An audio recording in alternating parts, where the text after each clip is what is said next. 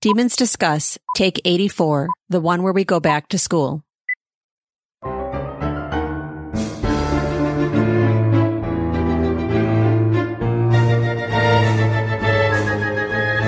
Welcome to Demons Discuss, the unofficial podcast about the All Souls universe and the topics that orbit it. We are your hosts, Angela, Jean, and Valerie. I am Valerie, and with me is Angela and Jean. Hello, ladies. Hello. Hello. Angela, what are we talking about today? We're talking about the Book of Life, Chapter 15. We get to go back to school, as our title says, and unlike the people in the lab who signed an NDA, we did not, so we get to talk about all sorts of things that goes on in there. We like this chapter. Yeah. Thankfully. Yes. Yes. A bit of a reprieve from the last 2 or 3, I don't know, by this time. Thank the goddess for women scientists. Yes. That too. Miriam saves the day. Miriam and Miss Connolly saves the day too. I didn't mind being at the Bishop House. It's just you could cut the tension with a knife. I like this breath of fresh air. Even though we have a lot of the same players, we're in a new environment, and I'm happy to be at Yale University. Yes. Plus, it kind of tamps Chris down a little bit too, and so does Miriam. So that's good. Well, Yes. He already earned himself a write-up thanks to Miss Miriam, so I know. I love kudos to that. her. We'll get to that. She's like, whip this place into compliance. I'm like, yes, Miriam. Yes. Angela is in the house. Yes. Oh, God.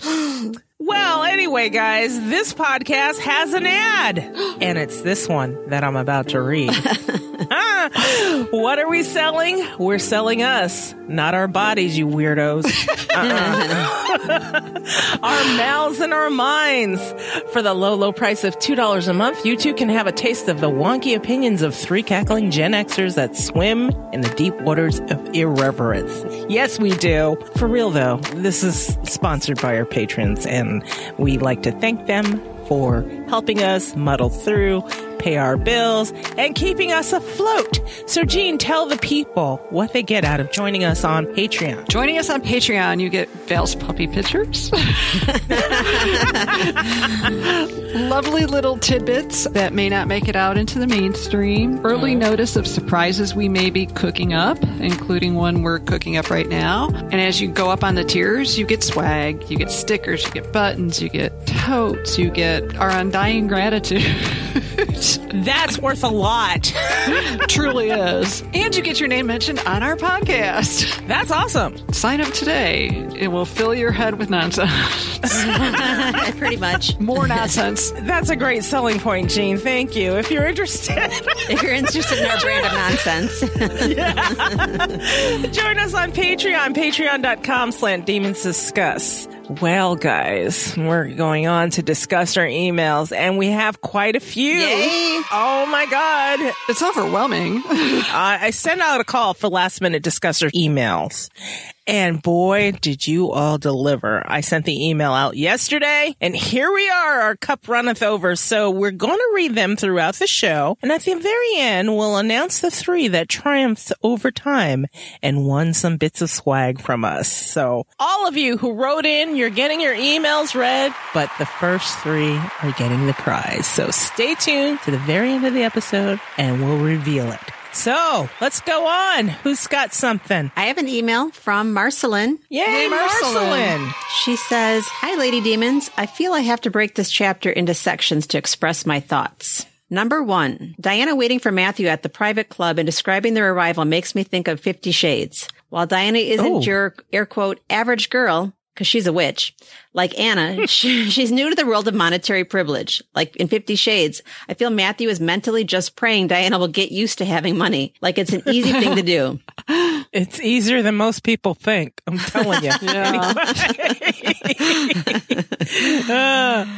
Number 2, the pop culture references in Chris's lab. I just love. With a series of books filled with so much science and history, it just warms my heart to know that our beloved Deb is as big a geek as I am. That's true. Yeah, it's true. Number 3, Matthew and Chris openly acknowledging the creatures already in the room and bringing their existence to light for all to see gives me hope. Did the humans in the room finding out there were, quote, others working, studying alongside them change their behaviors after they knew? No, it didn't. And why not, you ask? Because our differences shouldn't change how we treat others. We all have the same base needs. We need food and drink to sustain our bodies. We want friends and family, and we all experience emotions such as love and grief. With all that's gone in our world in recent years, I do admire Deb's attempt to create a world where we're all accepting and loving regardless of our differences. Can't wait to hear the next episode. Love you all. Your melting vampire from Phoenix. It'll be 116 degrees next week, and I'm not ready for summer. Marceline. Oh my God. Yeah. Oh, Marceline. I'm melting. Oh, God. Oh, Marceline, make sure your shoes don't melt on the pavement. I don't miss those days in Las Vegas.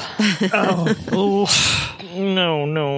Oh, Jean, what do you have? Oh, I have one from Barbara. Hi, Barbara. Hello. Hi there, Demon Divas. This chapter was one of my favorites because to me it was a bit of a role reversal between Matthew and Diana. She seems more confident and grounded for a change. In our hot mess, Matthew seems to be the apprehensive one. The last time I was around students was when Hamish and I were fellows at All Souls. I like the way Deb describes the area and would have loved to learn what the analogy would have been for the Klein Biology Tower. I looked at pictures of this building in the Beinecke. I can see the ice cube tray, but can't picture what the KBT would have represented. No imagination, I suppose. Well, I always thought it looked like a gulag. It was like the worst of Soviet architecture. At the height of the Cold War. Exactly. Yeah. Exactly. It's like the East Berlin special. That's hilarious. I just hope we get to see a little of the interaction between the students, Matthew and Miriam, in the lab when season 3 airs. I realize that this was filmed on a tight schedule and under very trying circumstances. Oh well, not going to be disappointed either way. Thanks for the phantasmagoric job you 3 talented, knowledgeable ladies do. Goodness. I enjoy your wit as well as your opinions. Keep them coming, please. Peace and love, Barbara. Thank you, Barbara. Thank you, Barbara. Well, that's very important considering the last 3 episodes. They were very opinion-y.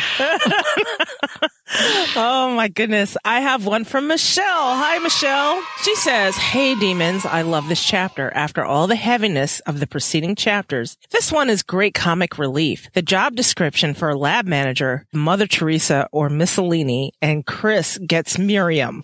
Somehow she's the only person that can control his behavior.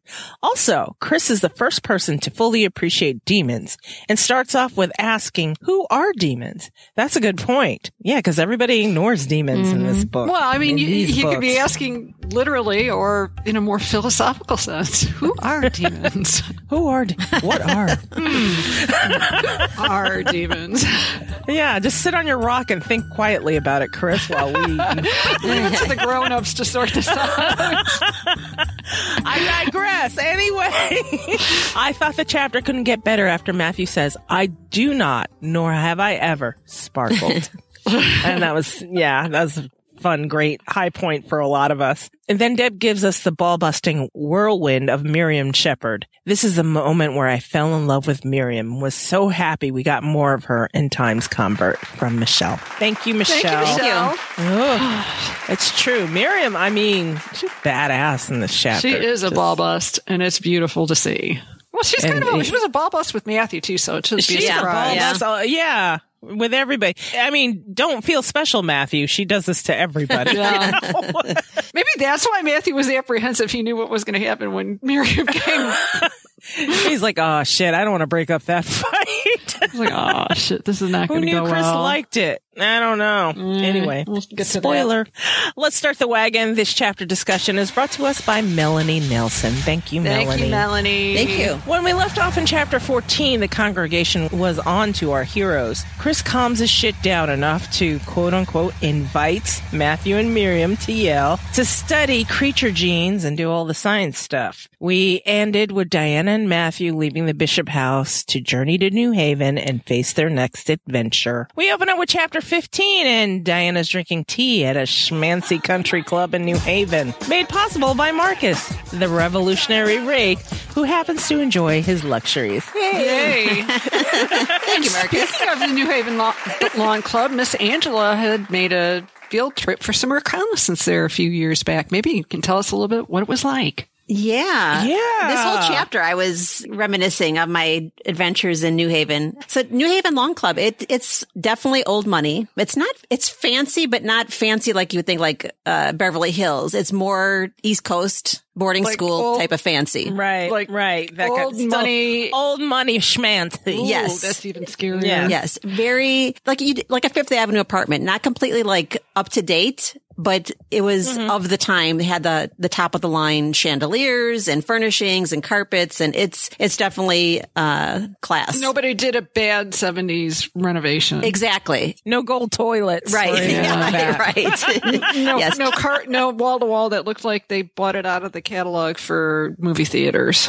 Yes. Yes. And we do have a blog post from that visit, so I will put a link to that in the show notes. I'm going to have to dig way back. God, Yeah. It doesn't seem that long ago, but it was. It Crank up was. the Wayback Machine. And the other thing is too about New Haven is super town and gown, and it's weird for Diana. It's like you are on faculty there, you really understand the haves and have-nots, and as tenured faculty, I would tend to think that she was perceived as more on the have side of the equation than the have-not. Right. They tend to be tenured faculty. Yeah. It's like, So her discomfort is kind of a little bit odd. yeah. Or maybe she just didn't partake of all the luxuries of being a tenured Or avoided all professor. of the social aspects of it. Yeah, it could be. Ready to start? Let's do it. Let's go. All right. We're going to start with Sol in Virgo. Thank goodness. Yay. When the sun is in Virgo, send children to school. This sign signifies the change of place. So there, we're changing the place. Yippers. And we're on. That's pretty straightforward as it gets for these little Yeah. sullen Yes, definitely. zodiac signs. There's no mystery there. No. We're changing the place. We're going back to school. All the things. So, more tea, Professor Bishop. Oh, yes, of course. Thank you. Right away, he whisked the white porcelain teapot from the table. I looked towards the door, but there was still no sign of Matthew. He was at Human Resources getting his identification badge. That's amazing. He's a vampire going to Human Resources. Everybody has to go to Human Resources.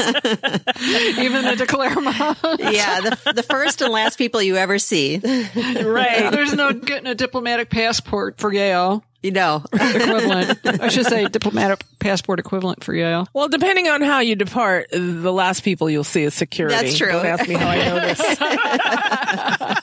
Reps of HR, though. Yeah. Yep. He was getting his identification badge while I waited for him in the rarefied atmosphere of the nearby New Haven Lawn Club. The hushed confines of the main building dampened the distinctive plunk of tennis balls and the screaming children enjoying the pool during the last week of summer vacation. 3 brides-to-be and their mothers had been escorted through the room where I was sitting to view the facilities they would enjoy should they be married here. This might be New Haven, but this was not my New Haven. Here you are, Professor. My attentive waiter was back, accompanied by the fresh scent of mint leaves. Peppermint tea. Living in New Haven with Matthew was going to require some adjustments. My little row house on the tree-lined pedestrians-only stretch of Court Street was far more Spartan than any of the residences we've occupied over the last year, whether in the present or in the past. It was furnished simply. Oh, man, she's probably like, oh, my God, I got to move back in this dump. Yeah. Oh, she probably, if they're not even IKEA bookshelves, they're like those janky ones that kind of like shift back and forth. Right. So back then she thought this is like, hey, this'll do. And after she's been, getting used to all the money, she's like, oh, that dumb fuck. It was furnished simply with flea market finds, cheap pine furniture left over from my graduate student days, and a shelf upon shelf of books and journals. My bed didn't have a footboard or a headboard. Get it together, Diana. How old is she, man? Right. I know. Never mind a canopy, but the mattress was wide and welcoming. And at the end of our long drive from Madison, the two of us had collapsed into it with groans of relief. We spent most of the weekend stocking the house with essentials, like any normal New Haven couple. Wine from the store on Whitney Avenue for Matthews, groceries for me, and enough electronics to outfit a computer lag. See, that's when I was like, yes! Yeah. The Apple Store. The Apple Store. I'm going there. Matthew was horrified that I own only a laptop. That's me to everybody else. You only own a laptop. What the hell? What is wrong with you? Anyway, we left the computer store on Broadway with 2 of everything, one for him and one for me. Afterwards, we strolled past residential colleges while the Carillon, how do you say that? Carillon. Carillon. Oh, yeah. I got to put a link to that in the show notes, too, because you had a separate post. Did you even get one of your requests played? I got to play the Carillon. We have in the article that you'll post, Val, there's a YouTube video of me of them playing the Carillon and me playing the Carillon. Yes. How hard was it to play? It's not hard. I mean, well, I don't even know how to play, but they told me what notes to hit, so you have to do it with some pressure. Well, for you, it was easy then. Yeah, it's like, exactly. What button do I hit? I didn't even really want to touch it, to be honest. I'm going to ring the bells in some weird way and be in trouble. And break something? Yeah, and break something. They told me to do it. Right. They said I could. Well, and then here, like, I don't really want to play it, but can you video me playing it? Can I fake get a shot? Doing your duck face. What's up? Yeah. Oh, we're playing the Carillon. What's up, yo? Let me post it to Insta. Yeah. Okay, while the Carillon played in Harkness Tower, college and town were just beginning to swell with returning students who shouted greetings across the quad and shared complaints about reading lists and class schedules. One note, yes, it is that it really is called Harkness Tower, and Deb is not sure how or if that particular Harkness is related to them, if I recall correctly. Yes, yeah, Edward Harkness. And if you go, when you go to the Met Museum, especially in the Egyptian section, he's the benefactor of so many things, so many works of art at the Met Museum in New York. So how many Harknesses are there, though? It's like, it's not a common name. Well, apparently it's more common than we thought. Yeah. True. It's good to be back, I had whispered, my hand hooked through his arm. It felt like we were embarking on a new adventure, just the 2 of us. But today was different. I felt out of step and out of sorts. There you are. Matthew appeared at my elbow and gave me a lingering kiss. I missed you. I laughed. We've been apart for an hour and a half. Exactly. Far too long. Oh, God. Here we go. It's starting. It's simmering. It's starting to bubble. Oh, God. You and me against the world, baby. Oh, okay. Here we go. His attention wandered over to the table, taking the untouched pot of tea, my blank yellow legal pad, and the unopened copy of the latest American Historical Review that we rescued from my overstuffed department mailbox on our way to Science Hill. How was your morning? And Diana says, they've taken good care of me. So they should. On our way into the Grand Brick Building, Matthew had explained that Marcus was one of the founding members of the private club and that the facility was built on land he once owned. Huh. Can I get you something, Professor Claremont? I pressed my lips together. A small crease appeared on the smooth skin between my husband's keen eyes. Thank you, Chip, but I believe we're ready to go. Schmancy. His name is Chip, by the way. And apparently it's Chip's responsibility to know exactly how you rank in the club. I mean, he calls Diana Professor, he calls Matthew Professor, so he's in the know. He's the guy to know, probably. Yeah, he's probably the guy you want that cool table by the window. He's the guy you press flush with and give him a couple coins here and there. Yes. Yeah. Or drop the right name, which apparently he also did here. Yeah, Marcus is, I guess. Yeah. It's not a moment too soon. I stood and gathered my things, slipping them into a large messenger bag at my feet. Can you put the charges on Dr. Whitmore's account? Matthew murmured, pulling out a chair. Absolutely, Chip said. No problem. Always a pleasure to welcome a member of Dr. Whitmore's family. It's like, Marcus, I didn't know you had it like that. Right. Marcus is, moving and shaking. He really shouldn't be criticizing his Uncle Baldwin because apparently he took after him in some respects. Yeah. And talking about not taking a lot of time to get used to money. Yeah. No joke. Look at me. I'm establishing the lawn club. For once, I beat Matthew outside. Where's the car? I said, searching the parking lot. It's parked in the shade. Matthew lifted the messenger bag from my shoulder. We're walking to the lab, not driving. Members are free to leave their cars here, and it's very close to the lab. He looks sympathetic. Matthew's worried about paying for parking. I know. You have all that cash. Seriously, dude. Mr. I'm going to drive my Jaguar up on the curb is worried about paying for parking. That just struck me as funny. And he just put the charges on Marcus's tab. You know? I know. Matthew, are you cheap? It's kind of funny. Dude, you're penny pinching. Well, you know, he is paying with lowly dollars now, so. Yeah. Is the exchange rate bad when Deb wrote this? I don't know. Oh. He looks sympathetic.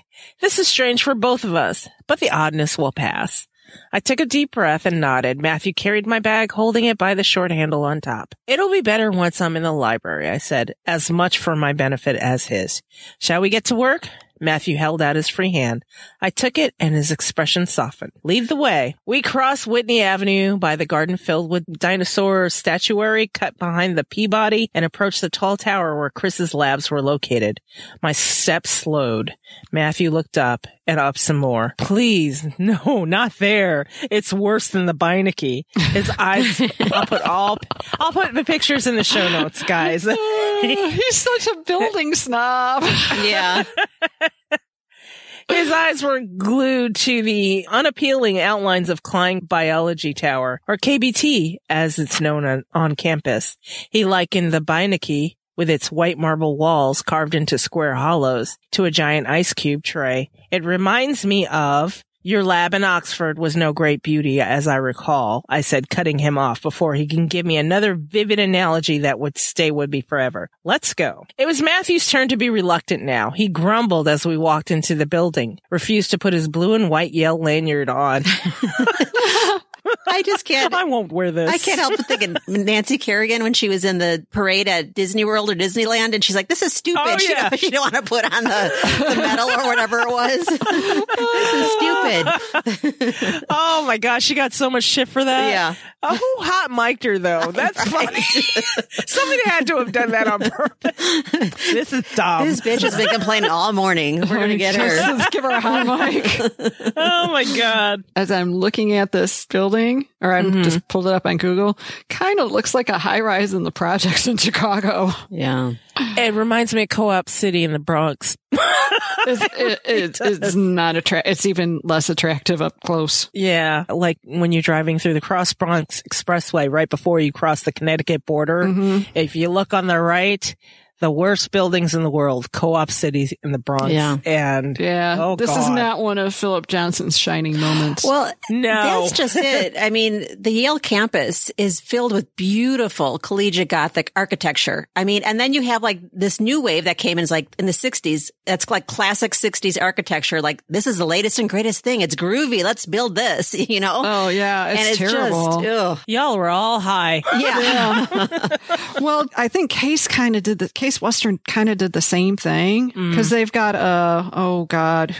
what's his name? They've got a Geary building now for the business school, and they've got a beautiful like campus as well. That's all kind of that university Gothic, and the art museum's right there, and that's all very classical. And then they dropped one of these big shiny things in the middle of campus. Yeah. And it matches nothing. It matches nothing, and in 10 years it's going to be like, what the fuck is that? Yeah. Right now everybody's like, yeah, it's a Geary, we know that, aren't we cool? And then it's like, that's going to not age well. Yeah. The Klein Biology Tower is exactly like that. I digress. Now I'm being the building snob. Well, you feel Matthew. I get it. I know. Because I feel his grumbling and his reluctance to go in. I thought it was hilarious of him, like, not wanting to put on a lanyard, that he's grumbling. You know, like, I can just picture Diana, like, pushing him in the back. Like, and he's like, I don't want to go. Right. I do that too. When I don't want to go somewhere, I'm not interested, blah, blah, blah. I complain about everything. Yeah. Everything that bothers me. Well, and the other thing, I'm looking at that building and it's like, oh man, that's going to be like every 70s era university high-rise building ever built on a major campus where the elevators don't work half the fucking time. Yeah. And you're in a lab on floor 12. Even roach infested. Yeah. That's what I think of. Well, and even vampires are like, shit, I got to walk up 12 flights. This is bullshit. He refused to put on his blue and white Yale lanyard with its magnetized plastic ID card around his neck. When the security guard asked him to, continued to complain in the elevator and was glowering as we looked for the door to Chris's lab. It's going to be fine, Matthew. Chris's students will be thrilled to meet you, I assured him. Matthew was an internationally renowned scholar and a member of the Oxford University faculty. See, according to Chris, that wasn't so hot, but whatever. There were a few institutions that impressed Yale, but that was one of them. Not Chris, though. You guys still there? Oh, I'm still here. Oh, okay. Because I don't have my window up and I'm like, no, we're just listening to you talk about the mean security guard making Matthew put the lanyard on. And he was mean to me. Okay, it's okay. He's having a bad day. I feel Matthew, though. I mean, I think as a vampire, he's a little bit of an introvert. As am I feel like, and I don't want to be the center of attention. Like, you have a little bit of like, oh, now everyone's going to look at me and talk to me. And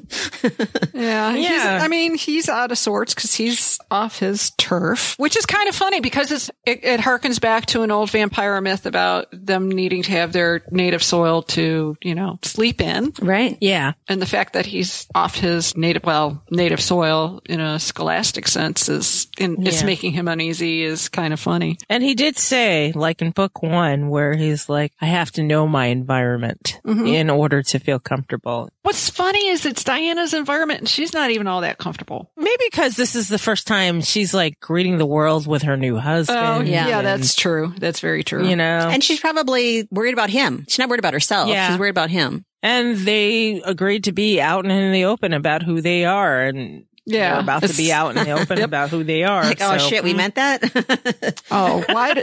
And Chris is going to be a dick about it. So shit. There's no backing out. The last time I was around students was when Hamish and I were fellows at All Souls. Matthew looked away in an effort to hide his nervousness. I'm better suited to a research lab. Me too.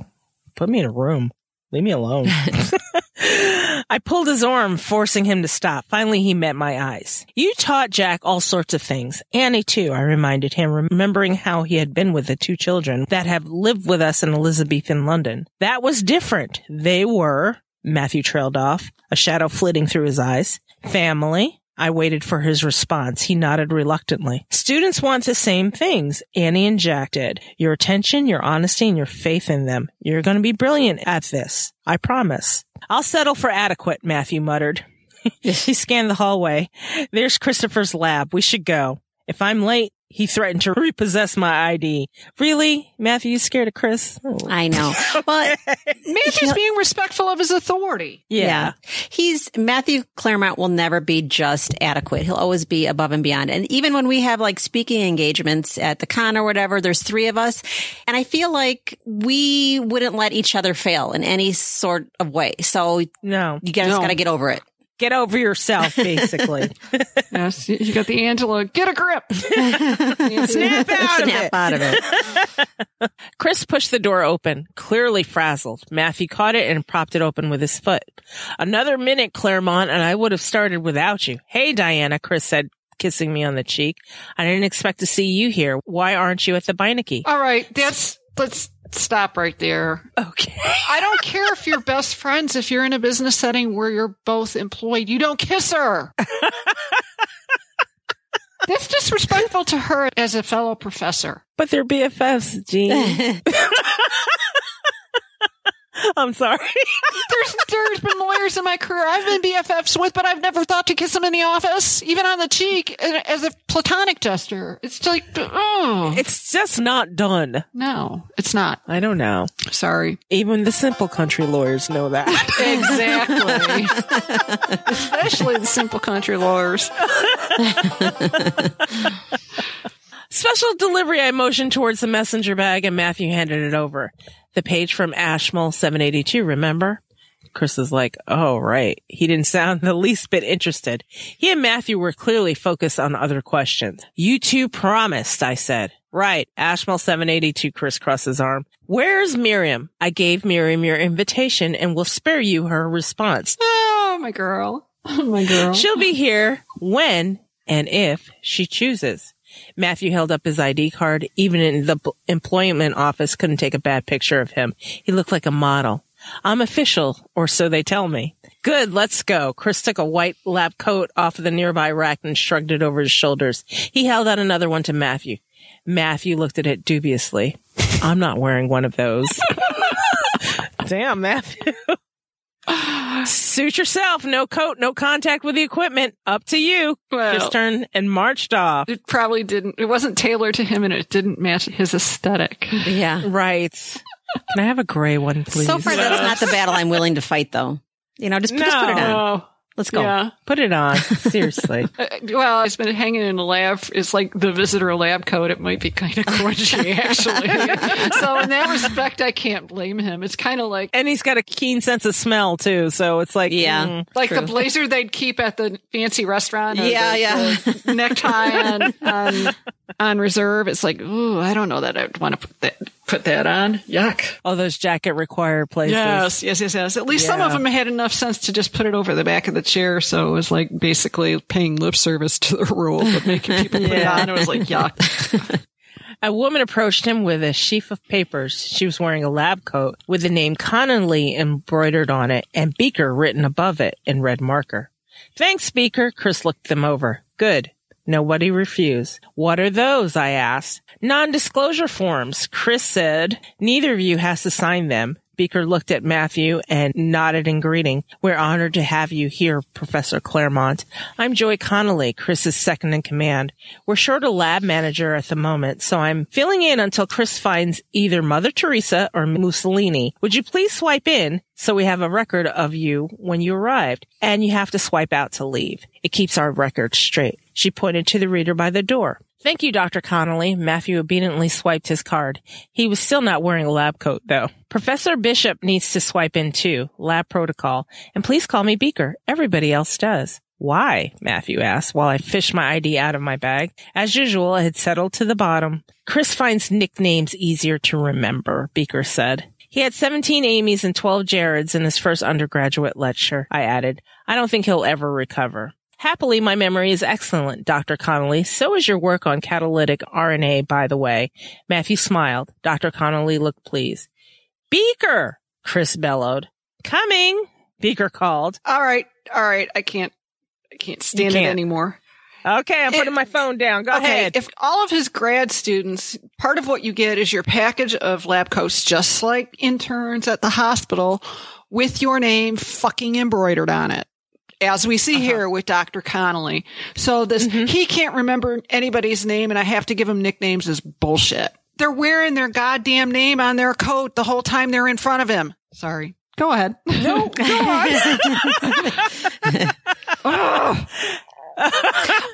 He couldn't be bothered, I suppose. Yeah. I mean, that's just a huge sign that he can't be bothered. It's not just a matter of endearment or whatever. And as we went back with Angela, it's kind of a way to needle somebody. I bet she broke a lot of beakers early on or something. And that's why they call her that. If it's disparaging, I don't like that. Like, mafia nicknames, like Tommy Fat Ass or whatever, it's like, it's bad when it's a disparaging nickname.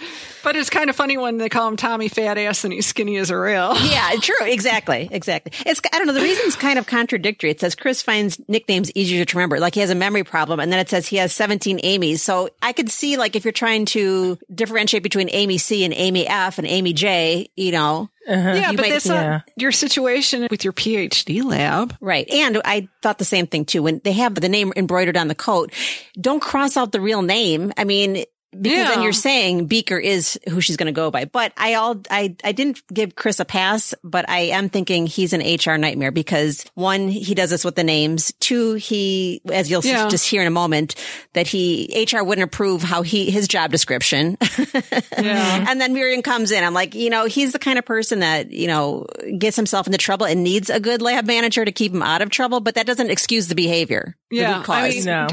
He thinks he's better than anybody's critique of him. Yeah. Which we saw off the bat when he got pissed off when Miriam was on the phone and said, yeah, that was great. You had it all laid out right, but your conclusions were wrong. And he lost his shit. He doesn't like being told he's wrong or he's doing something wrong or something he wants to do, he can't. Yeah. Yeah. Which, okay, do you see that a lot in academia? It's not an excuse, just because a lot of people act like assholes isn't an excuse to act like one. I think he got Beaker from the Muppets. Beaker was Dr. Bunsen Honeydew's. Yeah, but Beaker's also kind of a sidekick. Ding dong. So, no. He always, Dr. Bunsen Honeydew would set up an experiment and Beaker was try to take it over and then it would blow up in his face and he'd get the brunt of it. So basically she's Beaker's. I know. And I love Beaker. Beaker was one of my favorite Muppets, but Was he the guy that went me, me, me, me, me? Yes. yes. That's exactly Beaker. Okay. It was really had the shock of red hair. I think I've got a Beaker finger puppet somewhere. I got to find. I think I have Beaker socks somewhere too. All right. But in a way, it could be very disparaging.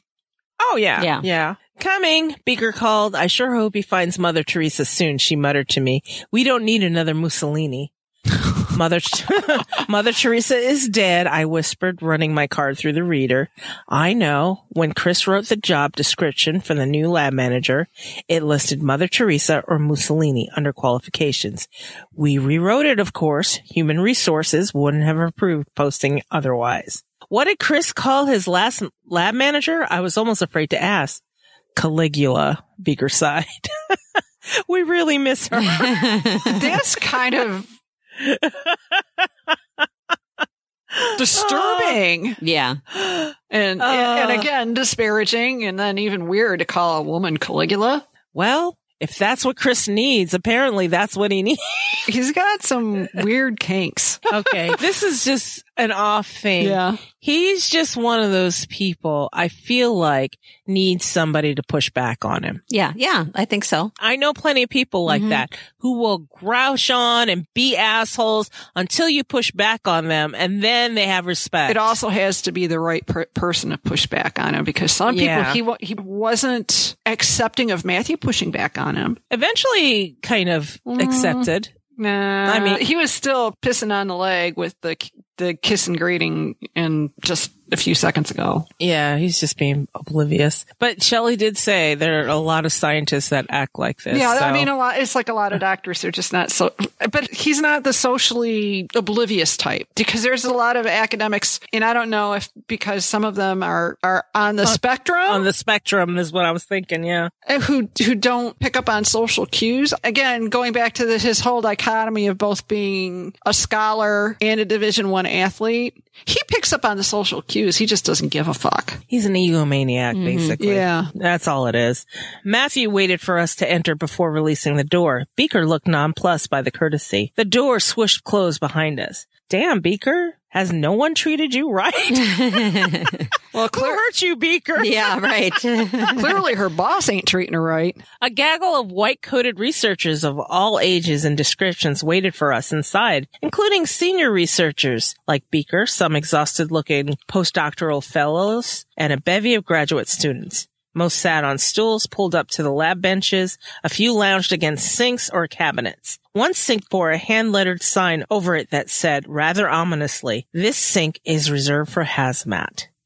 Tina, Chris's perpetually harried administrative assistant, was trying to extricate the filled-out non-disclosure forms from beneath a can of soda without disturbing the laptop that Chris was booting up. A can of soda next to a laptop. Chris, you've offended me. Oh, wrong. Trust you. You're not the only one that's going to be offended.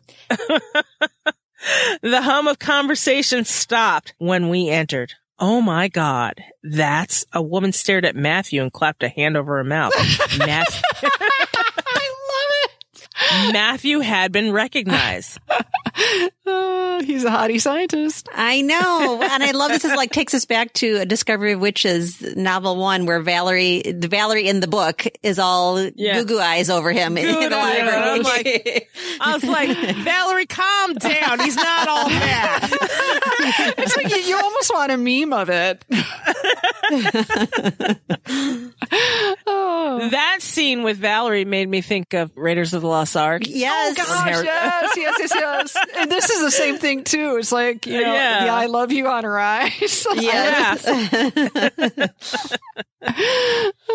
Hey, Professor Bishop. A graduate student stood up, smoothing out his lab coat. He looked more nervous than Matthew.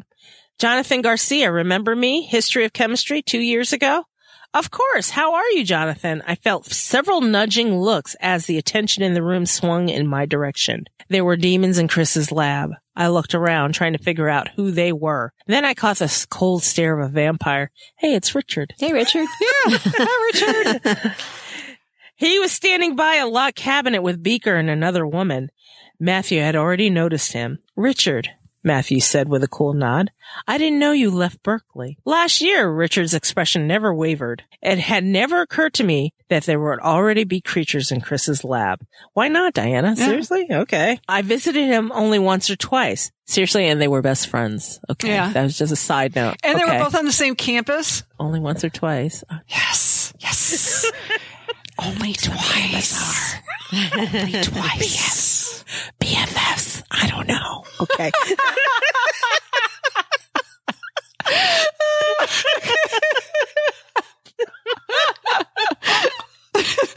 Okay.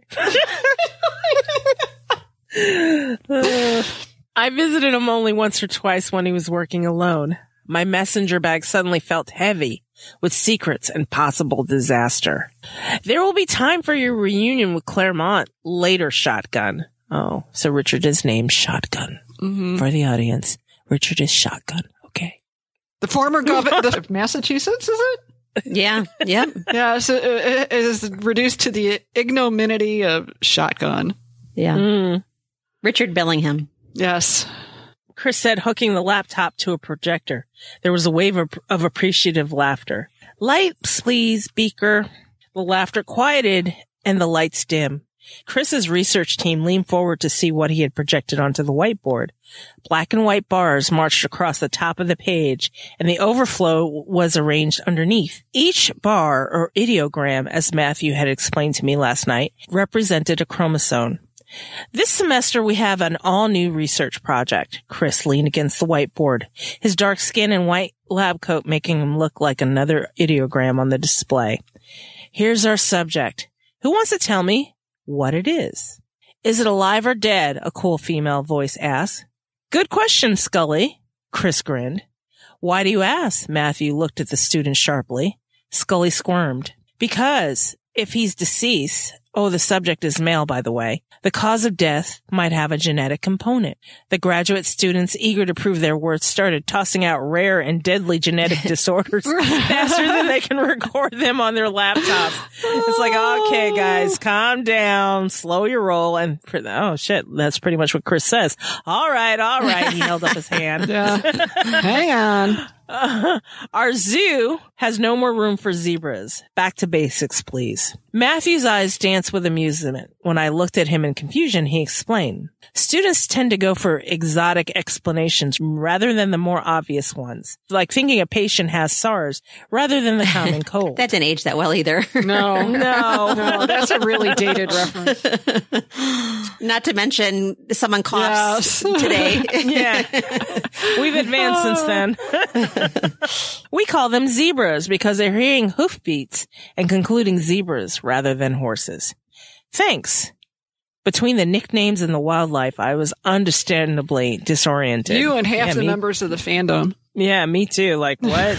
Stop trying to impress one another and look at the screen. What do you see? Chris said, calling a halt to the escalating competition. It's male, said a weedy-looking young man in a bow tie, who's using a traditional laboratory notebook rather than a computer.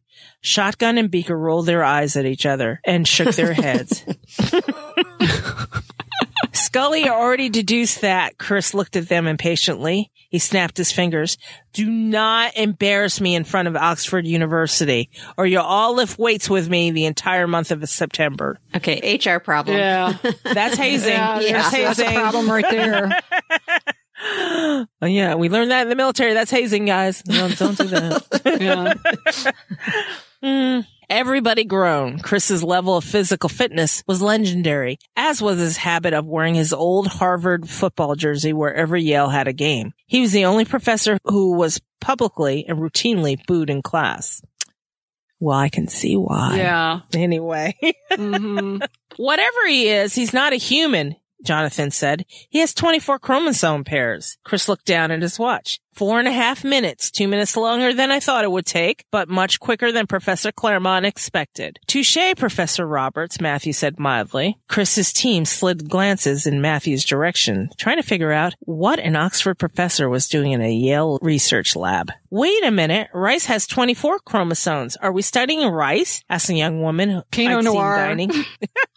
Studying Pinot Noir. Dining at Brantford College? Of course we're not studying rice, Chris said with exasperation. question. Since when did Rice have a sex hazmat? She must be the owner of the specially labeled sink. Chimps, the young man who offered up his suggestion, was handsome in a studious sort of way with his blue Oxford shirt and wavy brown hair. Chris circled one of the ideograms at the top of the display with a red magic marker. Does that look like chromosome 2A for a chimp? No, the young man replied, crestfallen. The upper arm is too long. That looks like a human chromosome 2.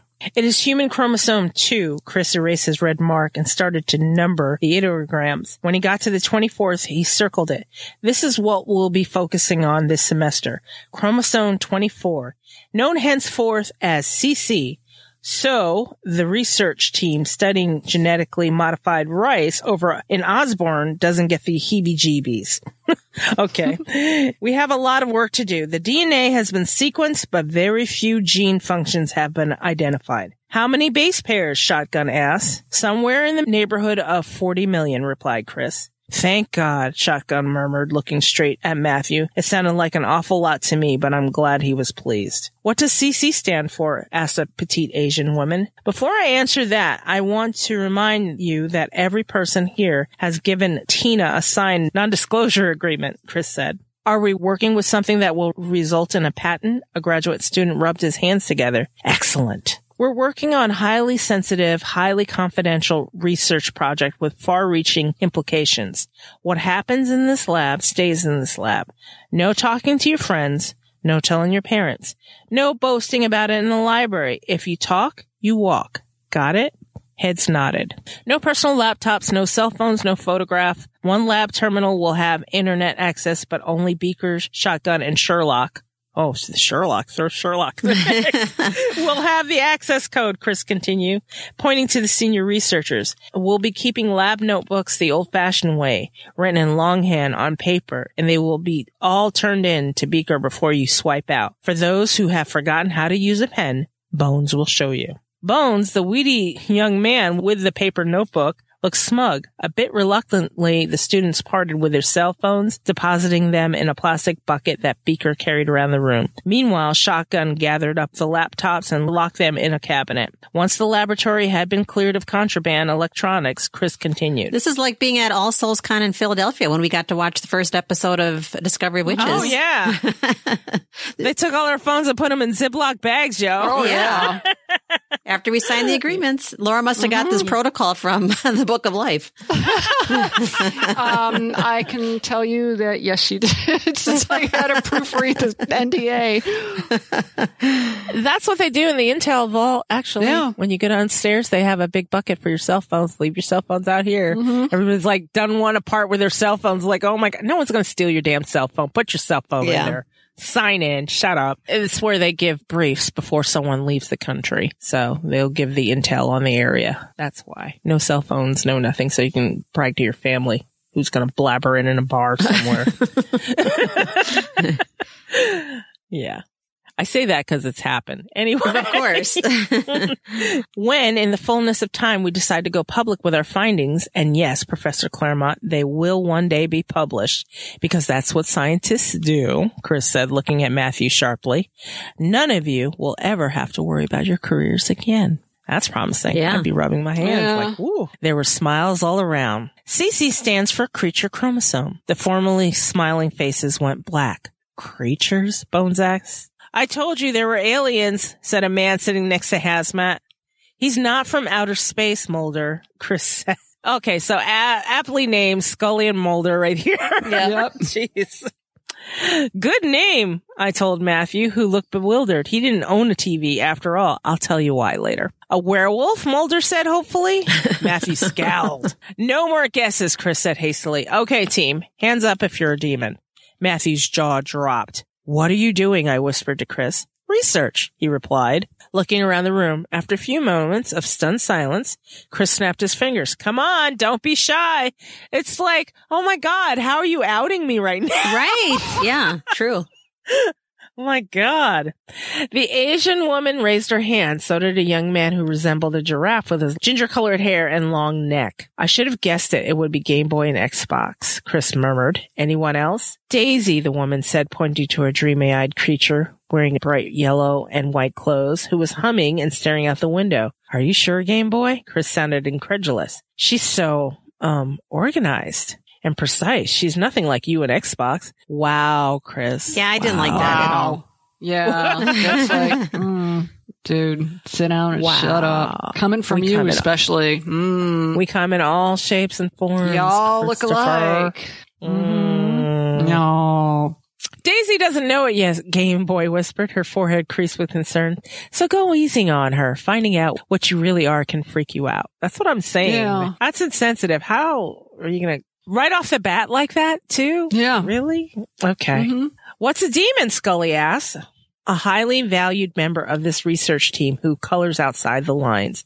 See, and I feel like that is pigeonholing them too. Yeah. Well, because not all demons are like that. Yeah, here you go. 1 second.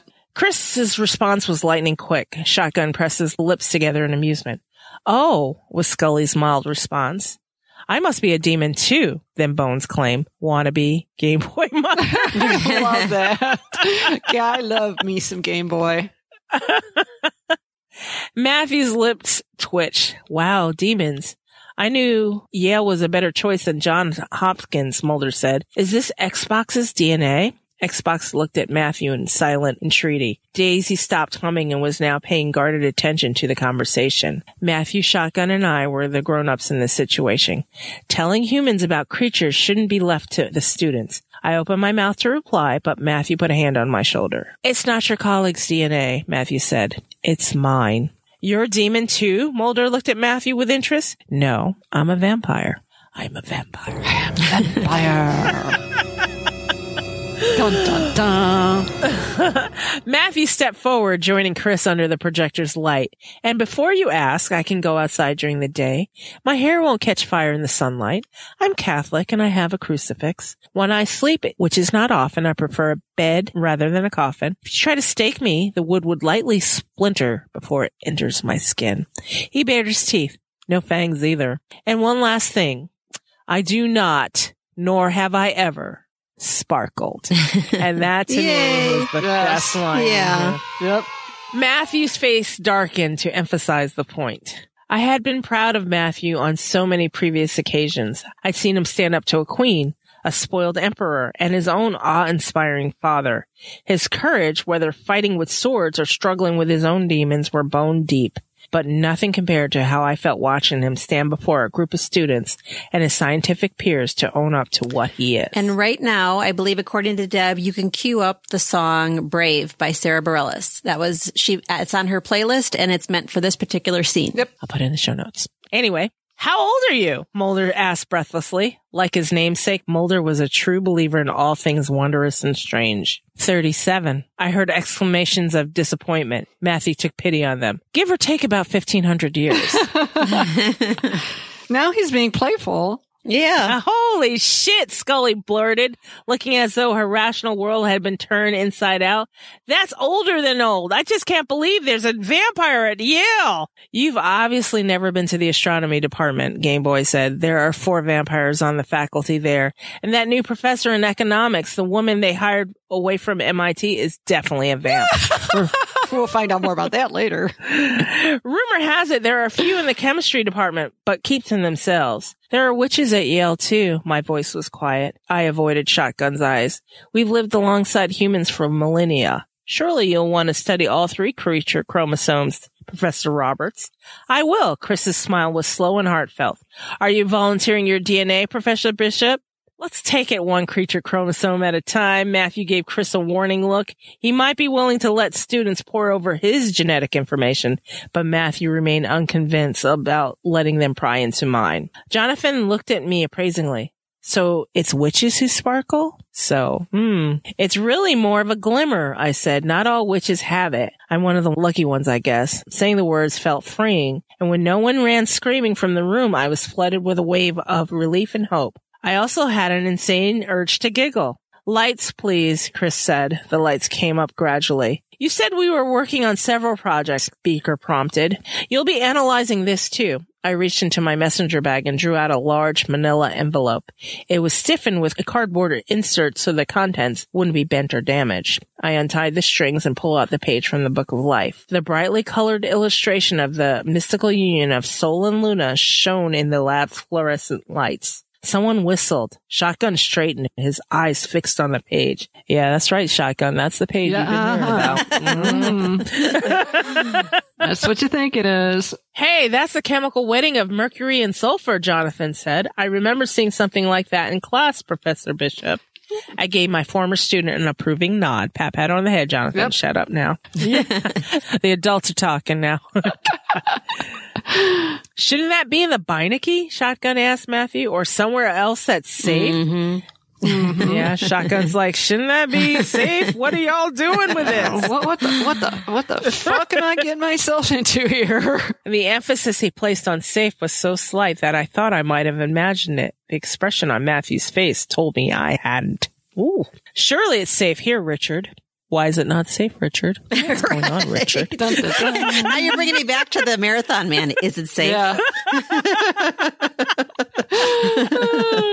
Are you sure? The Prince Assassin was back in Matthew's smile. It made me uncomfortable to see Matthew's lethal persona among the flasks and test tubes. What are we supposed to do with it? Mulder asked, openly curious. Analyze its DNA, I replied. The illumination is on skin. I'd like to know how old the skin is and the type of creature it came from. I just read about this kind of research, Jonathan said. They're doing mtDNA analysis on medieval books.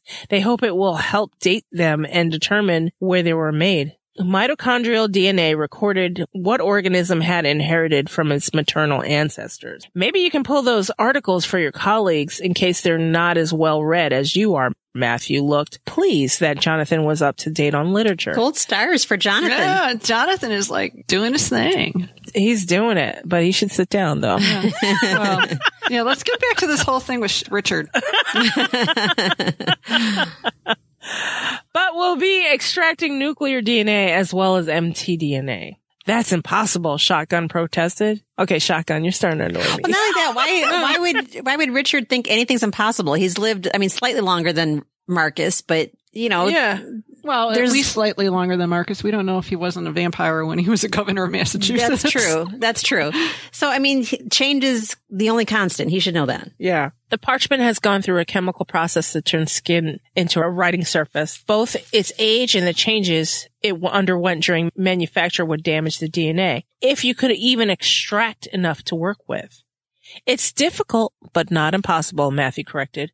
I've worked extensively with old, fragile, and damaged DNA. My methods should work with his sample, too. Now, see, so Richard wasn't so far off. No. Matthew was not sharing his techniques with anyone either, if you remember. That's true. He was being That's Mr. right. Richard's like, why didn't you tell me, bro? What's up? What's up? I thought we were friends.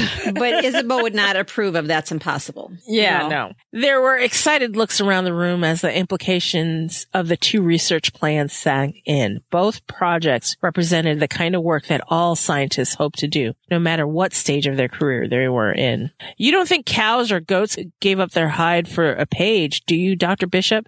Beaker's uneasy voice quieted the room. No, I think it was a demon, a human, and a vampire, or a witch. I'm pretty sure it wasn't human skin, but I couldn't rule it out entirely. Human? Scully's eyes popped out at the idea. Okay, only when it's your skin, then you worry about it, bitch. Yeah. Okay. We see how this is going to go. Mm-hmm. The prospects of other creatures being flayed to make a book didn't seem to alarm her. Anthropodermic Bibliopedgy. Thank you. Bibliopedgy. Fuck, these fucking words. Bibliophagy. Bibliophagy. Okay. I was just so proud of myself and that I got through the first word. Never mind. And I don't know the word. I just heard Jennifer Ikeda tell me today. That's all. Oh, okay. I thought it was a myth. Technically, it's not No, I can't do it again. AB. It's not AB. It's not AB. I said the book this came from isn't just bound in creature remains. It's completely constructed from it. Why? Bones asked. Why not? Daisy replied enigmatically. Desperate times call for desperate measures. Oh, I like What? Daisy. Daisy's all, dreamy eye, and then all of a sudden she's like, why not? Daisy's very much like Agatha with her intuitiveness and with her gift for prophecy. It's like the Blackwell's conversation. Yes. Yeah. Very much so. It is. Let's not get ahead of ourselves, Matthew said, plucking the page from my fingers. We're scientists. The whys come after the whats. Good to know. Let's get everybody focused. Driving out of the ditch now. Matthew's in charge. I think that's enough for today, Chris said. You all look like you need a break. I need a beer, Jonathan muttered. All right, Jonathan, have your brew. Okay. Yeah. It's a bit early in the day, but I completely understand. Just remember, you talk, you walk, Chris said sternly. That means no talking to each other outside of these walls either. I don't want anyone to overhear. If someone did overhear us talking about witches and vampires, they just think we were playing D&D, Xbox said.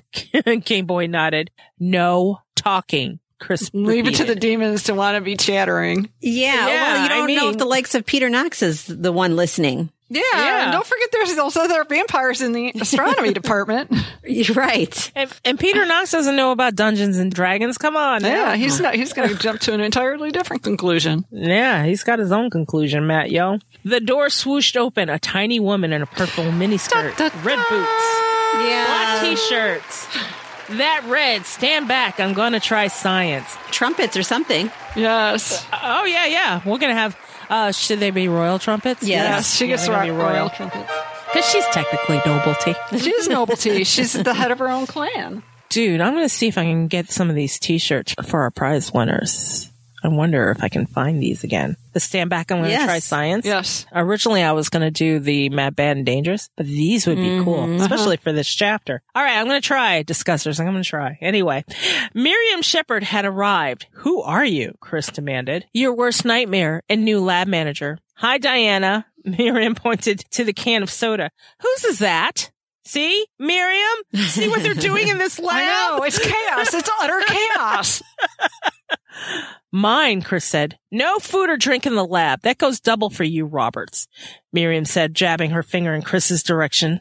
Human Resources didn't tell me they were sending an applicant, Beaker said, confused. I'm not an applicant. I filled out the paperwork this morning, was hired, and got my dog tags. Miriam held up her ID card, which was, as mandated, attached to her lanyard. But I'm supposed to interview, Chris began. Who did you say you were? Miriam Shepard. And HR waived the interview after I showed them this. Miriam pulled her cell phone out and her waistband. I quote, have your ass in my lab at 9 a.m. and be prepared to explain my mistakes in 2 hours. No excuses. Miriam removed 2 sheets of paper from her messenger bag, which was stuffed with laptops and paper files. Who's Tina? I am, a smiling Tina stepped forward. Hello, Dr. Shepard. Hello. I've got my hiring manifest or health insurance waiver or something for you. And this is Robert's formal reprimand for his inappropriate text message. File it. File it. That's even better than read your fucking email. Yeah. File it. Miriam handed over the paper. She slung the bag from her shoulder and tossed it to Matthew. I brought everything you asked for, Matthew. The entire lab watched open-mouthed as the bag full of computers sailed through the air. Matthew caught it without damaging a single laptop, and Chris looked at Miriam's throwing arm with naked admiration. Thank you, Miriam, Matthew muttered. I trust you've had an uneventful journey. His tone and choice of words were formal, but there was no disguising his relief at seeing her. I'm here, aren't I? She said caustically. Miriam pulled out another piece of paper out of the back pocket of her miniskirt.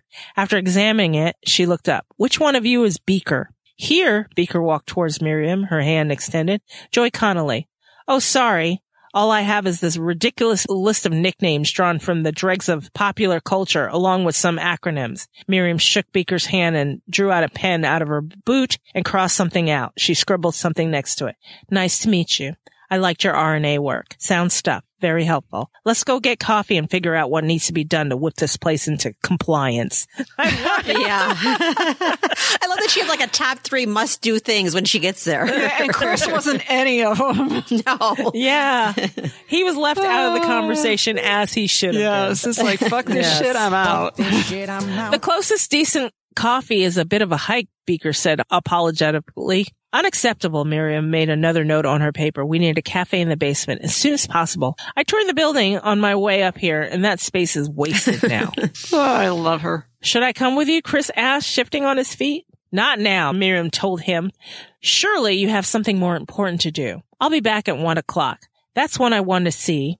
She paused and scrutinized her list. Sherlock, Game Boy, and Scully. What about me, Miriam? Shotgun asked. We'll catch up later, Richard. Nice to see a familiar face. Sit down. Sit down. I like that. It's like, I know who you are. We'll talk later. Yeah. Yeah. She looked down at her list. What does Roberts call you? Shotgun. Richard's mouth twitched. I trust it's because you're speedy sequencing, not because you've taken to hunting like humans. Matthew's eyes narrowed. Is what we're doing here going to be a problem, Richard? Eyes on you, Richard. Yeah. Da, da, da. Everybody's looking. Is this a problem, Richard? Better not be. Can't imagine why, Richard said with a small shrug. The congregation and its concerns are way above my pay grade. I can't. Yeah. Good. Miriam surveyed her openly curious new charges. Well, what are you waiting for? If you want something to do, you can always run some gels or unpack supply boxes. There are plenty of them stacked up in the corridor. Everyone in the lab scattered. Thought so. She smiled at Chris. He looked nervous.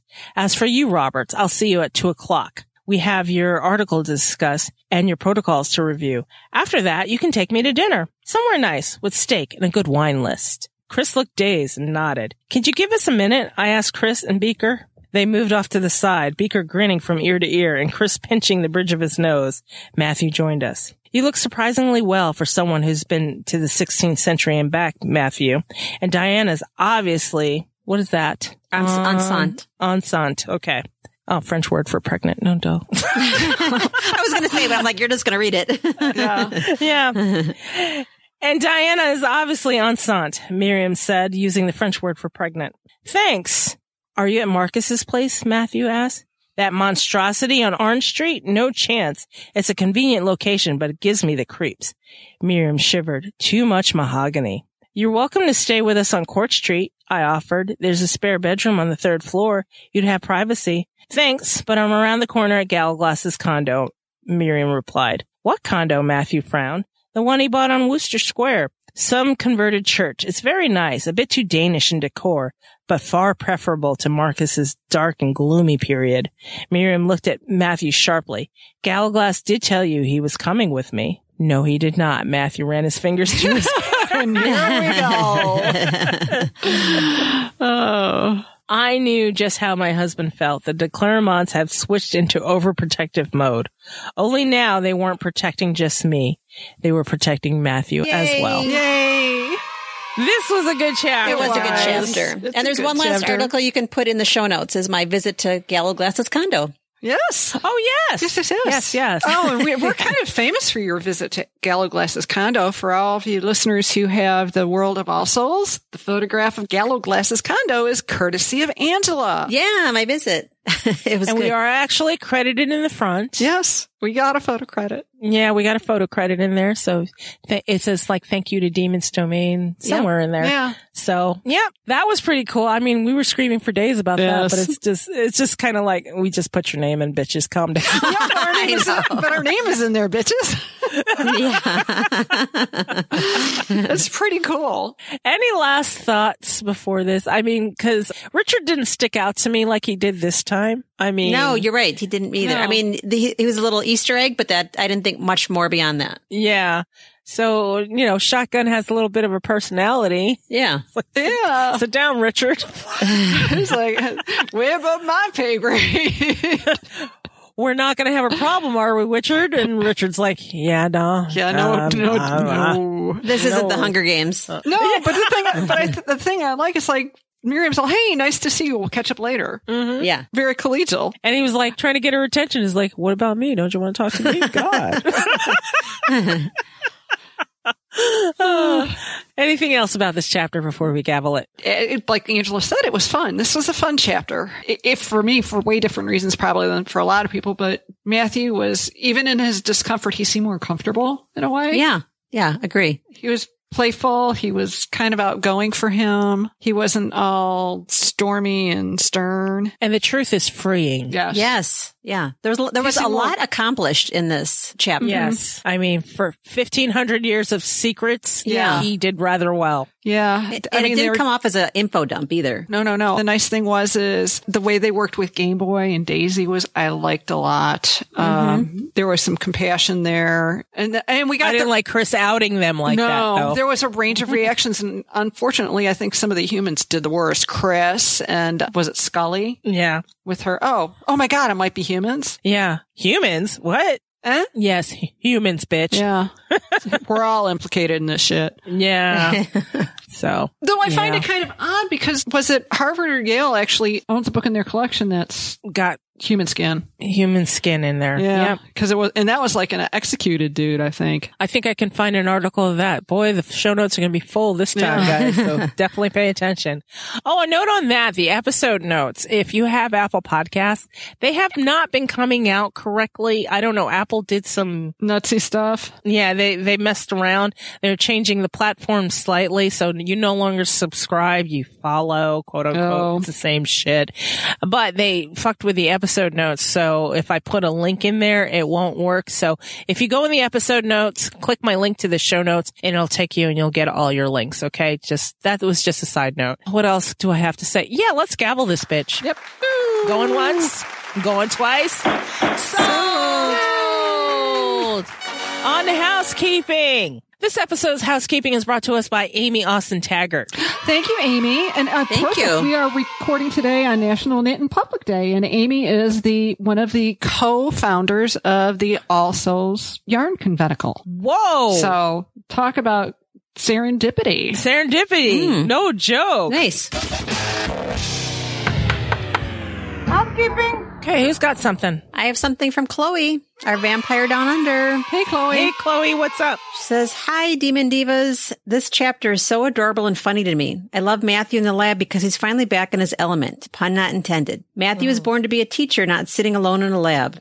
Chris cracks me up, and I love his sense of humor. Academia is a strange place, and you have a strange sense of the world. I can't wait to see this play out on the TV show. It's going to be amazing. Till next time, demons, your vampire down under, Chloe." Thank you, Chloe. Thank you, Chloe. I hope they include a lot of this. Yeah. I have one from Melanie that follows up on kind of the same thing. Chris's obsession with Miriam. Mild curiosity or intense crush. I think he wants to get crushed under a boot, quite frankly, Melanie, but we'll talk about that later.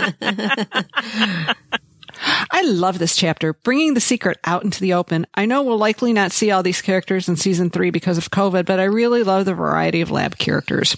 Just some quick thoughts. Looking forward to hearing your perspectives. XOXO, Melanie. Thank you, Melanie. It's a shame. Yeah, I know. It's a shame. This was actually a great scene from the Book of Life, and I really hope they show it. Yeah. Yeah, I hope they find a way. Although I think it might be another solitary lab like Matthews in Oxford, just because they couldn't have so many people on set. Right. Yeah. And bringing people in and out.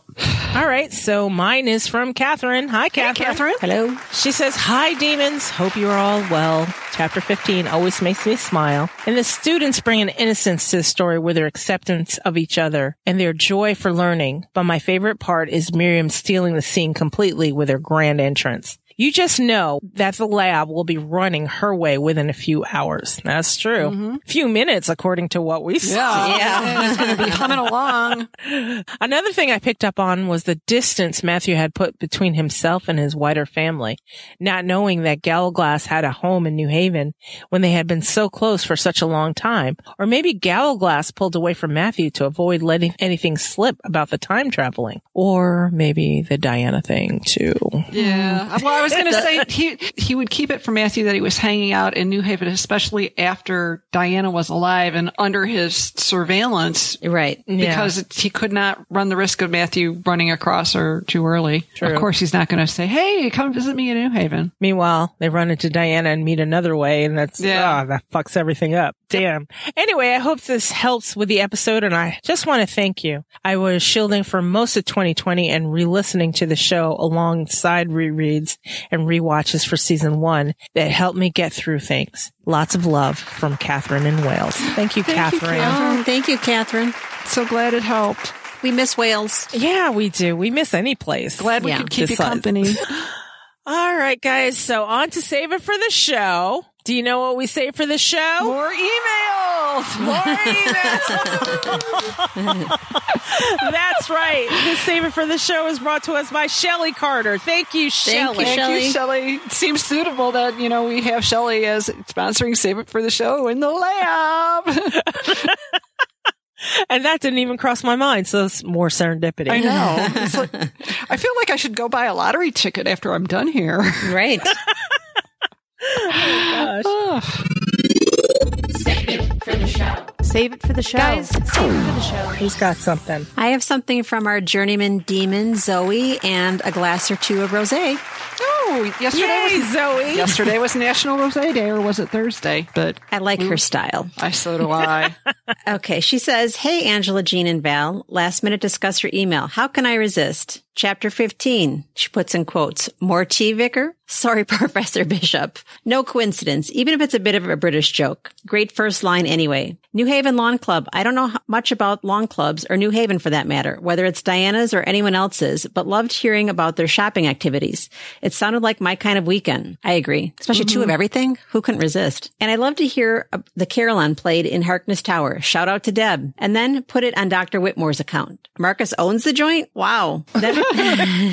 Then we're off to Chris's lab and his childish nicknames. I'm backing out there. Although I'm so pleased that Miriam turns up, that will sort Chris out. Enjoy the rest of the chapter. It's Friday night. I'm a bit drunk and watching REM documentaries. I got to get on that. I didn't know there were REM documentaries. I got to get on that. Yeah, I know.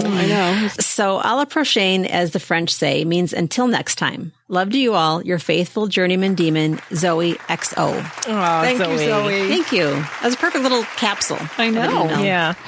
I have one from Samantha R. Hi, Samantha. Hello, demons. So good to hear from you today. Let's see. Chapter 15, Runs and Grabs book. Ooh, New Haven. I love this part of the book. We're getting somewhere now, and all the little details about the town and the Yale campus are perfect. I love how Deb's writing always puts me right in the scene. Now, I know y'all have intense feelings about Chris, but despite his tendency to be a bit of a clueless asshole, he's one of my favorite characters. And maybe that's just because he jumps in out of nowhere and starts moving things forward. Stand back. We're going to try science. I will agree with you, Samantha. I am happy with what Deb accomplishes with Chris's character, but I can't go so far as to say I like him. I like what is accomplished through the use of him, though I think I probably would have executed a little bit differently. But he kicks things into gear, which is excellent. Wonderful. Yeah. Yes. Even though it was clunky. Anyway, it got things moving. Yes. The best part of this chapter for me is the scene with everybody in the lab. The humans learn, first, that creatures exist, and second, just how many creatures are among them. It's an important moment, that awareness and acceptance. We are all in this together. And then there's Miriam. The thing I love about Chris and Miriam's conversation in chapter 13 was that he kept her talking as Matthew asked, and ultimately got her mind off of Benjamin and back to her normal badass self. And now she just walks into that lab and just fucking takes over. She puts him in his place, and I am here for it. Yep. So are we. That's all I've got off the top of my head. I hope it helps. Sending all my love to you and to all the listeners. Samantha R. Thank you, Samantha. I have one from Amy. Amy, hi. Hi, Amy. She says, hello, demons. I'm very excited for this chapter. Science! And chapter 15, that just reminds me of that damn song. Science! Like with science. Science! Science! In chapter 15, there are many fun elements, but the big things are all in the lab. From Matthew's Twilight reference to Miriam's glorious entrance, this chapter is full of jokes. My main complaint in this chapter is, why no witches? Chris's lab has demons and even a vampire, but not one witch? I guess Diana counts as the witch. Yeah. I don't know. I really felt that was missing. It would have been fun to have a science witch working on the page too. Yeah. Plus the beauty of all three creatures plus humans working in the same lab would bring everything full circle. I truly think that the main theme in the All Souls is that we're better together. Or we need to have all creatures come together or die. I love that the TV show is pushing this too. They need to stop segregation and come together, even to work with humans. Even though there's a lack of witches in the lab, I love the demons, especially the one demon who doesn't know what she is yet, Daisy. It gives us more insight into demons and the idea that they can go into adulthood without even knowing. I also love that the other two demons try to protect her because they know how scary it is to find out the truth. And lastly, I love Chris when he defends his students. When one of the humans asks what a demon is, he replies, a highly valued member of this research team that colors outside of the line. Okay, I'll give you that. Okay, fine. Yeah, well, he put a lid on bullshit. I will. Yeah. That any good coach does that. Yeah. This one line might be why so many people love Chris. His easy acceptance and defense of the other is amazing. True, granted. And then Matthew does a good Twilight joke and Miriam comes striding in and puts Chris in his place. This chapter has so much good stuff. It was a nice break from the bad seed, and I think the reader needed it. Have a wonderful weekend, demons. From Amy, your witch in the Wasatch. Okay. I like it. Thank you, Amy. Hey, and I was going to say, rundown. I think we can blame the lack of witches in the lab on all those stupid male witches back in the 16th century. Yeah, the wizards, Those the wizened ones. stupid wizards. Dumb wizards. Who's next? I have one from Kristen. Hi, Kristen. Dear wonderful Lady Demons, I finally get time at the right moment to write you for the first time. Yay! Yay!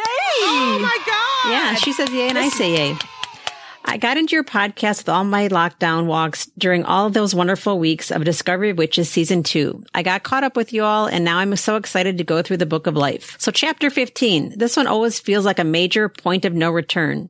Matthew has clearly admitted to being a vampire to individual people before, but this is a whole room full of humans and creatures. Creature DNA and the Book of Life are now out in the world, in another lab, not controlled by him. I can give him a bit of leeway being so grumpy and petulant on his way into the lab. I agree, totally. Yeah. Love the humor, Mulder and Scully. Bet the computer store loved its bonanza. Two of everything. And I wonder, Yes, please! Yes, who got that commission? and I wonder how Matthew gets explained as a member of Dr. Whitmore's family. Definitely not as his father. But best of all is Miriam. Walks in owning the place. She's also finding the person who seems to be able to neutralize Chris's one-upmanship and posturing. That's a great way to put it. Neutralize him. Yes. Sees straight through it and won't take it. Love her, and I know I, for one, needed that. Finally, Me too. I just love Diana's encouragement to Matthew when thinking about facing students. Students want the same thing Annie and Jack did. Your attention, your honesty, and your faith in them. Think we could all remember that in all kinds of situations. I agree. You know, when she was giving Diana that, or Diana was giving Matthew that advice, I'm like, Deb has done some really great encouragement on, I mean, I know it comes from her teacher point of view, but also she gives great encouragement as parents, you know, just the basic needs of what people need. Anyways, back to Kristen. Dying to hear what you all have to say on this chapter. I'm always learning something new and looking at these books and so many other things in a new way whenever I listen to you. Kristen. Well, thank you, Kristen. And welcome. Jean, who do you have? Wendy. Yay, Wendy. Also, Con Wendy, for those of you who made the trek to Wales with us. Hello, Lady Demons. It's been a while, but when the call came for Chapter 15, I had to reply. Oh, good. This chapter always makes me laugh out loud repeatedly, but the best is when Matthew says, and one last thing, I do not, nor have I ever, sparkled. Given my continuing love for Twilight and Twilight fanfiction, I always giggle over Deb's poke and Matthew's glower. Side note, I hope this line makes it into season 3 of 8 Out TV. Yes. I hope so too. And then we have Miriam's arrival. The t-shirt game is strong, and Chris has met his match.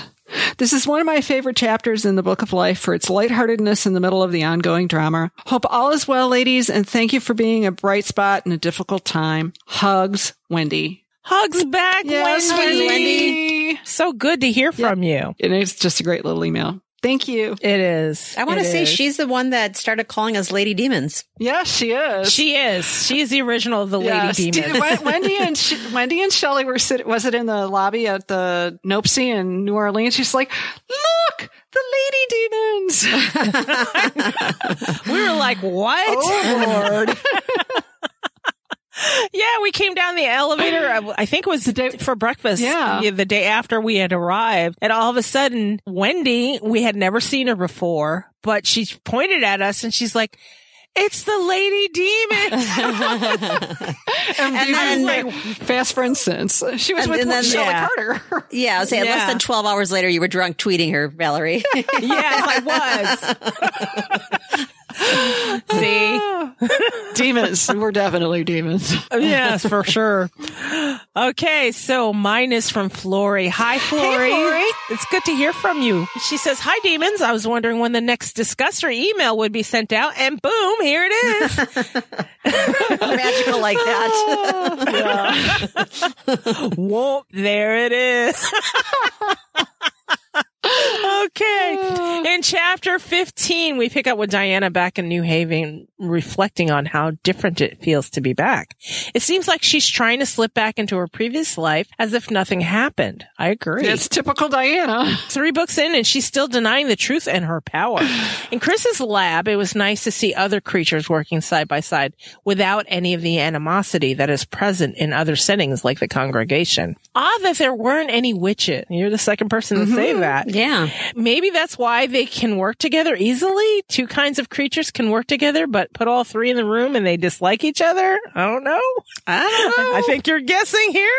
But no, Flory, because if you remember in the Bishop House, like in book 1, all 3 creatures hadn't killed each other, season 1. So I guess we can debunk that and say, yes, it is possible for all 3 creatures to work together. However, the congregation doesn't seem to want that to happen. Mm-hmm. And I think the big problem is that witches were pushed away from science because so many of them were female. It's our own little STEM problem in the creature world, not unlike the world around us, encouraging women to get into science. Mm-hmm. Stay in the kitchen, girly. That's okay. They became kitchen witches. Yep. Mm-hmm. Mm-hmm. Can we talk about Miriam's amazing entry into the lab? Yes, let's talk about Shall we? that. I absolutely love her and hope we get to see more of her in future books. Maybe one day we'll get all of her story. For now, I'm happy to read about her putting people in their place and running the show. Aren't we all? In the snippets we've gotten so far, when we find out that Miriam is staying with Galglass at his condo, do you think he's had it for years while he was keeping watch on Diana? Yes. Or that it was a recent purchase? No, I think he's had it for a while because he's got all that 70s Danish modern furniture. Yeah. I lean towards the idea that he's had it for years, and that's why Matthew seems so surprised when he learns of it. Did he realize in that moment that Galglass had been watching and protecting Diana her whole life? Yeah, because he said so in the beginning of the Book of Life. Mm-hmm. Matthew happened to be present when Galglass disclosed to him that, yes, during one I've of been those watching. family dinner meeting, whatever things you want to call it at Septours. And even when Diana and Matthew were alone, I think they were looking at her, I don't know, gifts from Elan or from Philippe via Elan. Oh, her stash. Yeah, that she realized the whole Proctor, Bishop, de Claremont families have been working together for centuries. Yeah. As always, excited to be part of the discussion and can't wait to hear what you guys have to say about this chapter. Lots of love, Flory, and thank you for being Flory. part of the discussion. Thank you, Flory. Thank you to everybody for being part of the discussion on such short notice. I sent it out yesterday, guys, and oh my God. I know. This is great. All right, so stick with us. After this, we'll do last thoughts and things we can't let go of, and we'll reveal the winners. Dun, dun, dun. Yay! Yay! This podcast is available on Apple Podcasts, Google Podcasts, Spotify, and wherever you like to listen to your podcasts. You can contact us, send us your thoughts, email us at demonsdiscuss@gmail.com, leave us a voicemail at 360-519-7836. By the way, your carrier rates apply here. Or leave one for free on SpeakPipe, speakpipe.com/demonsdiscuss. Now, if you can't remember any of that, go to go.demonsdiscuss.com/contact. And all that information will be there. You can also become a discusser there, fill out the form, and bam, you're a discusser. And the link to join our Facebook group is there too. Visit our main site, demonsdomain.com. And if you really feel like deep diving, go to visit.demonsdomain.com/masterpost. And you can read interviews, geek out with Weekly Geeks about All Souls Universe. Read about the characters. Keep that geek flag flying, guys.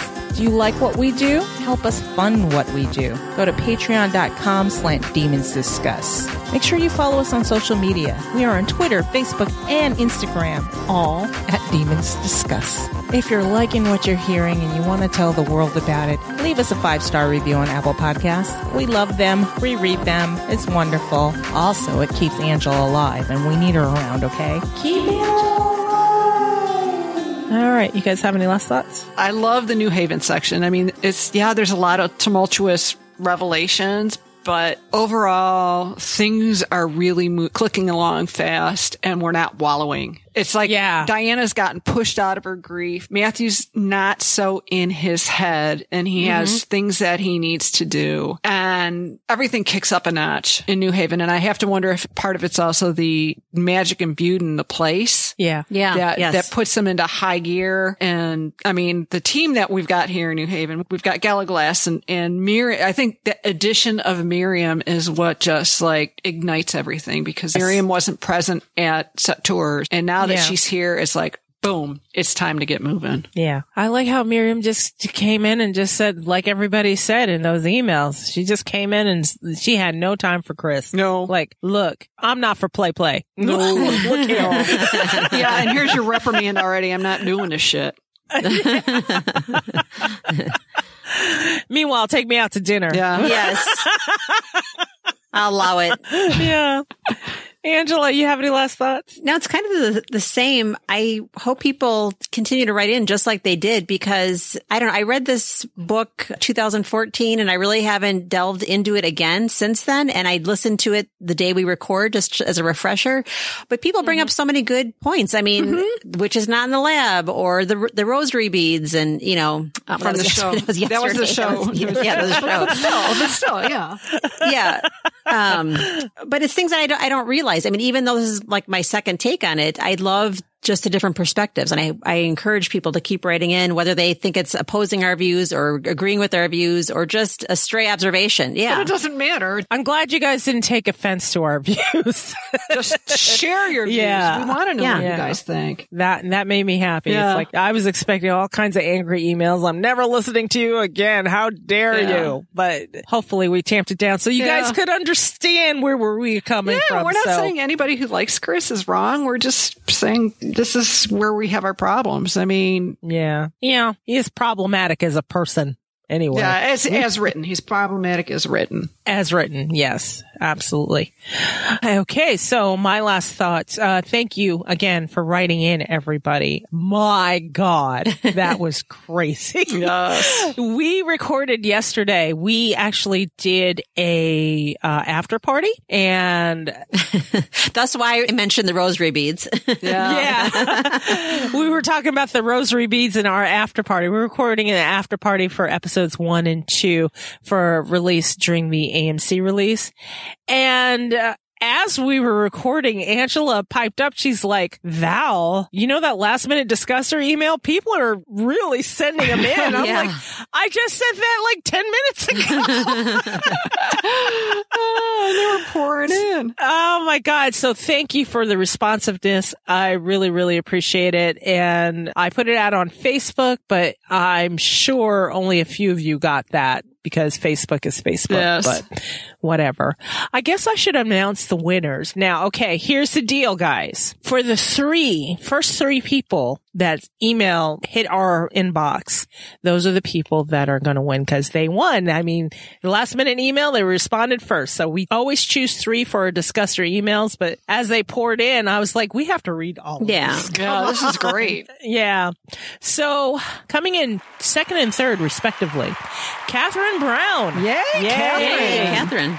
Michelle Parikh. I think that's how you pronounce that. And our winner, our grand prize winner, I'll throw in some extra stuff in your package, Samantha Reeves. Yay, Samantha. Johnny on the spot. But all of you will be receiving a t-shirt of some sort. All 3 of you. All 3 of you. I'm going to be looking for the Stand Back, I'm Going to Try Science. We have had that t-shirt before, but that was years ago when we gave it away. So I'm going to look for it. And if I can't find it, you will get the second iteration of the Mad, Bad, and Dangerous to Know t-shirt, which is my personal favorite. Mine We too. all love that shirt. Yeah. And we give it out to our guests that have been on the podcast and anyone who, we like. We're just like, here, have a t-shirt. Or a friend of the pod shirt. I haven't decided, but the first thing I'm going to actually look for is the Stand Back, I'm going to Try Science. I found it. So, And it's got a stick figure on it too. It's great. oh, okay, cool. And y'all be getting extra larges because I have no time to figure out your sizes. Sorry. Extra large fits most people. You can sleep in it. You can tie a knot in it, make it smaller. You can cut it, whatever. It's fine. It'll probably shrink anyways. Right. Keep the reviews coming. We appreciate them and we see them, but this time we got flooded with emails, so we wanted to concentrate on the emails for chapter 15.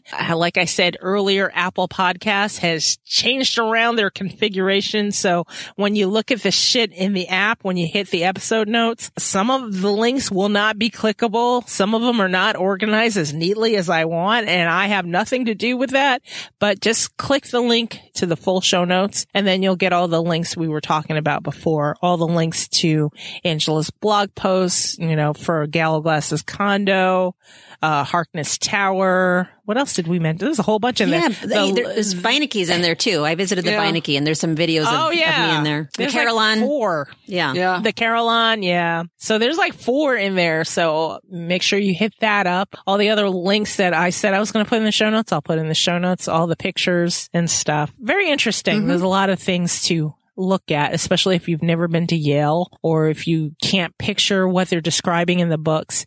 It'd be cool to see the pictures. Oh, so. don't forget Laura Ventura's walking tour of New Haven that has kind of the map of where everything is, including their shopping expedition. Oh, yeah. Okay. I'll definitely put that in there too. So there's a lot to explore and see, guys. So there's that. And I think that's it. Yes. I think we're ready to say goodbye. Goodbye, everybody. Goodbye. Kiss. And we'll talk to you next time. Bye, guys. Bye.